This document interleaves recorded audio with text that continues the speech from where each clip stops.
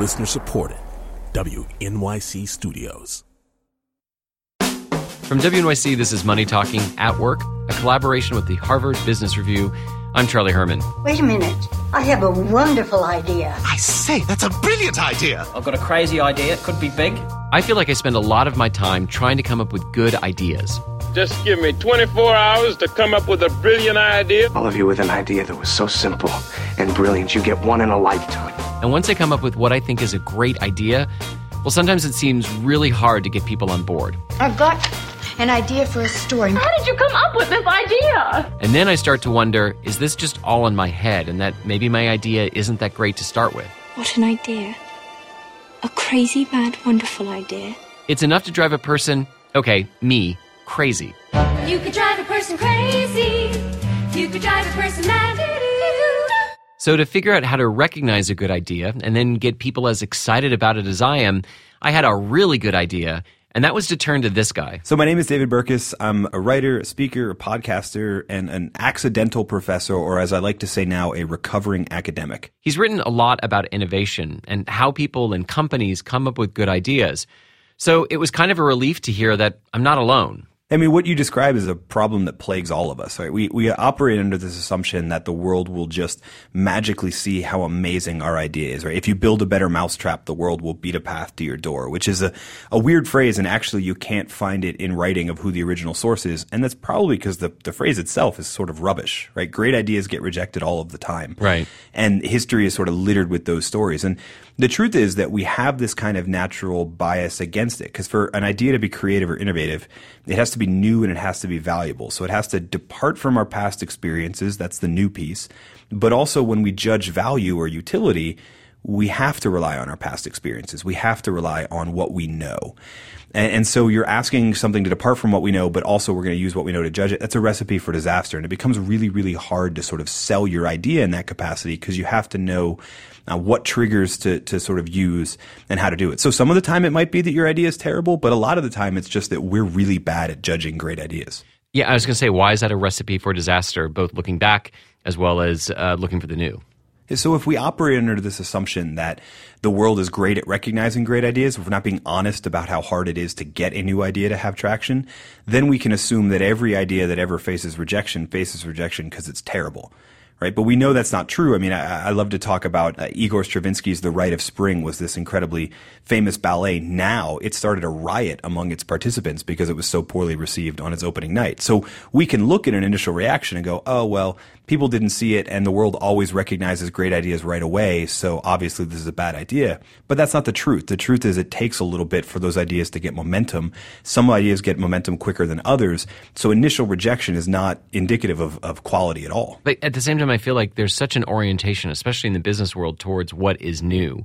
I work here at WNYC and we're creating new podcasts. We're trying to come up with new content. I know, people that work in other news organizations. It's always like, what's the new thing that we can do?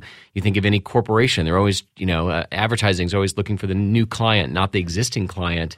And yet, when it comes to something new, there's always that hesitancy of moving forward on it. Why? Well, so, I mean, we give lip service to this idea that we want great ideas, but this is a cognitive bias that's kind of hidden to us, right? And there have even been people who have done studies that show people will say, yes, I will recognize the great idea when we're in the lab and you have to choose among a bunch of them. And then when they're presented with it, they consistently vote for the one that's sort of safer, right? Like, we want new ideas, but we want new ideas that we have sort of something we can connect it to in the past, right? That's why everybody, in the movie industry, you always pitch your movie as it's like this movie, but in space, right? Or in business, we always say it's like Uber, but for this.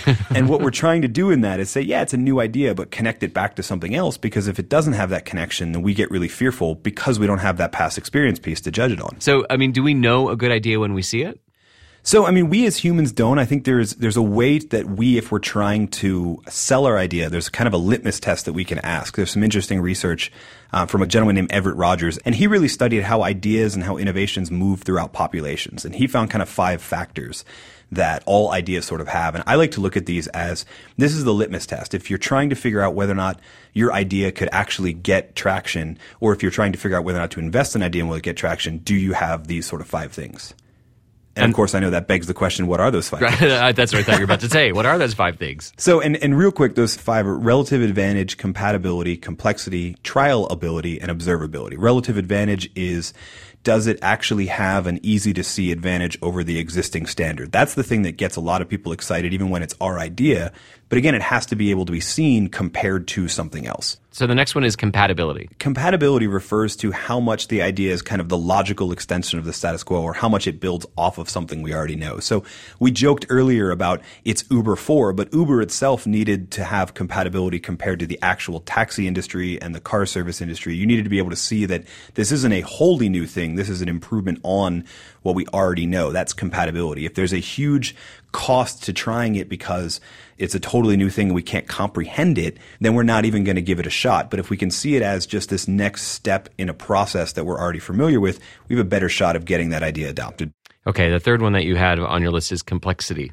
Yes, so complexity refers to just how easily can you understand it, can you understand the new product, etc. I mean, there's that old maximum that if you have to explain the punchline of a joke, it's not actually funny. And so it's the same way with complexity. If you can't say what the idea is to a 5-year-old and get them to kind of understand it, you're going to have a really strong uphill battle to fight when you're trying to win people over.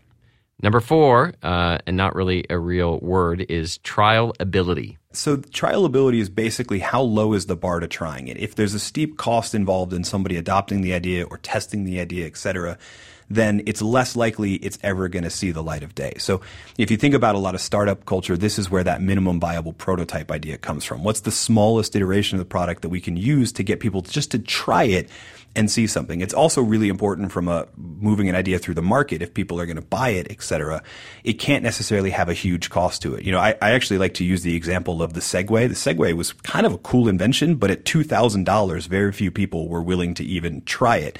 If there were some way we could have made it easier to try, maybe more people would have seen it. Now, that's predicting the future around the Segway. I have no idea. But the point is, if you have this totally novel thing and there's a huge cost for people, consumers, or the people who have to greenlight it to even try it, you're much more likely to get a no.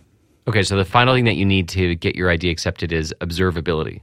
So observability refers to how easy it is for other people to see the results from the people who have been that first triers, the early adopters, right? This is why every fitness routine and every diet product has a before and after photo. You need to be able to easily observe the change that came from the relative advantage. So if you can point to the early adopters and you can say, this great advantage happened because they tried it and you should try it too, and again, to go back to trial ability, and it's a low cost to try it, you're much more likely to get that adoption to continue to spread because we can easily see, well, so-and-so did it and it worked for them, so I'll try it. This almost sounds like a checklist. Should you use it that way no matter how big or small your idea is? Yeah, I mean, I think so. This to me is the litmus test for structuring your pitch, if that's the idea, or even just judging whether or not, if you come up with 100 ideas in a day, judging or not which idea to put more energy in. If it can meet these criteria, it's got a much better shot than if it can't. And if it can't meet that criteria and you're still really, really excited and passionate about it, you have to ask, how can I adapt this idea to better suit these kind of 5 criteria? It's not about being able to predict which ideas are going to be a hit and which are not. That prediction game is really, really risky, but it is about shortening your odds and making the chances of success more likely. And that's what these 5 questions, this sort of checklist can do. Are there alternative ways to try and get your ideas approved other than this 5-step process of compatibility and trialability and whatnot? So again, I think this is a question of how do you shorten your odds, and you can run this as a litmus test to shorten the odds. But the biggest thing is really to have this mindset that everything is a prototype, right? So if the biggest damage you can do to yourself is to think that my idea has to be implemented 100% like I initially thought, instead of saying, okay, I pitched it and we got some feedback and then we changed it and we iterated on that. Your most likely chance of getting these ideas accepted beyond just this 5-question litmus test is to be willing to let your idea change as other people get a hold of it.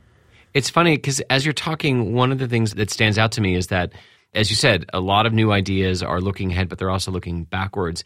And I'm wondering about some of the things that have been really radical, that have really led to big changes. They're radical in the sense of like there's a break from the past. And like you said, in the Rite of Spring, there were riots that happened and there was just sort of this upheaval about it, but now it's sort of recognized for what it is a really radical change. Is that just rare? And also really hard to know at the time until later when you look back on history. Well, I mean, a little bit of both. We tend to labor under this illusion, though, that the really huge disruptive innovations were wholly original. And that's not really true. I mean, all of us are building with the same building blocks. All ideas are combinations of pre-existing ideas. So you take any idea, whether it be, a radio show or an amazing invention, and you can boil it down to the things that came before it and see how that combination of different ideas combine to create this new thing. Now, whether or not it scales, et cetera, I think, and we look at it as this big disruptor, has to do with these kind of 5 factors. But there's nothing new under the sun. All ideas are combinations of pre-existing ideas. And so we'll always have a little bit of the past in our future. David, thank you very much. Thank you so much for having me. David Burkus is the author of The Myths of Creativity, the truth about how innovative companies and people generate great ideas. You can also find a link to his Harvard Business Review article, Get Buy-in for Your Crazy Idea, at our website. What about your success or frustration in getting people to accept your ideas? Have you found that there's a best way to pitch your idea or the right time to do it? Or have you found a way to figure out if your brilliant idea just may not be as great as you think it is? Tell us about it. Send an email to moneytalking@wnyc.org. Of course, you can also reach us on Twitter. Our handle is @moneytalking, and I tweet @CharlieHerman. Money Talking is a production of WNYC Studios. Our team includes Bill Moss and Rebecca Ibarra. And one person who always has great ideas is Amy Poftak at the Harvard Business Review. I'm Charlie Herman. Thanks so much for listening.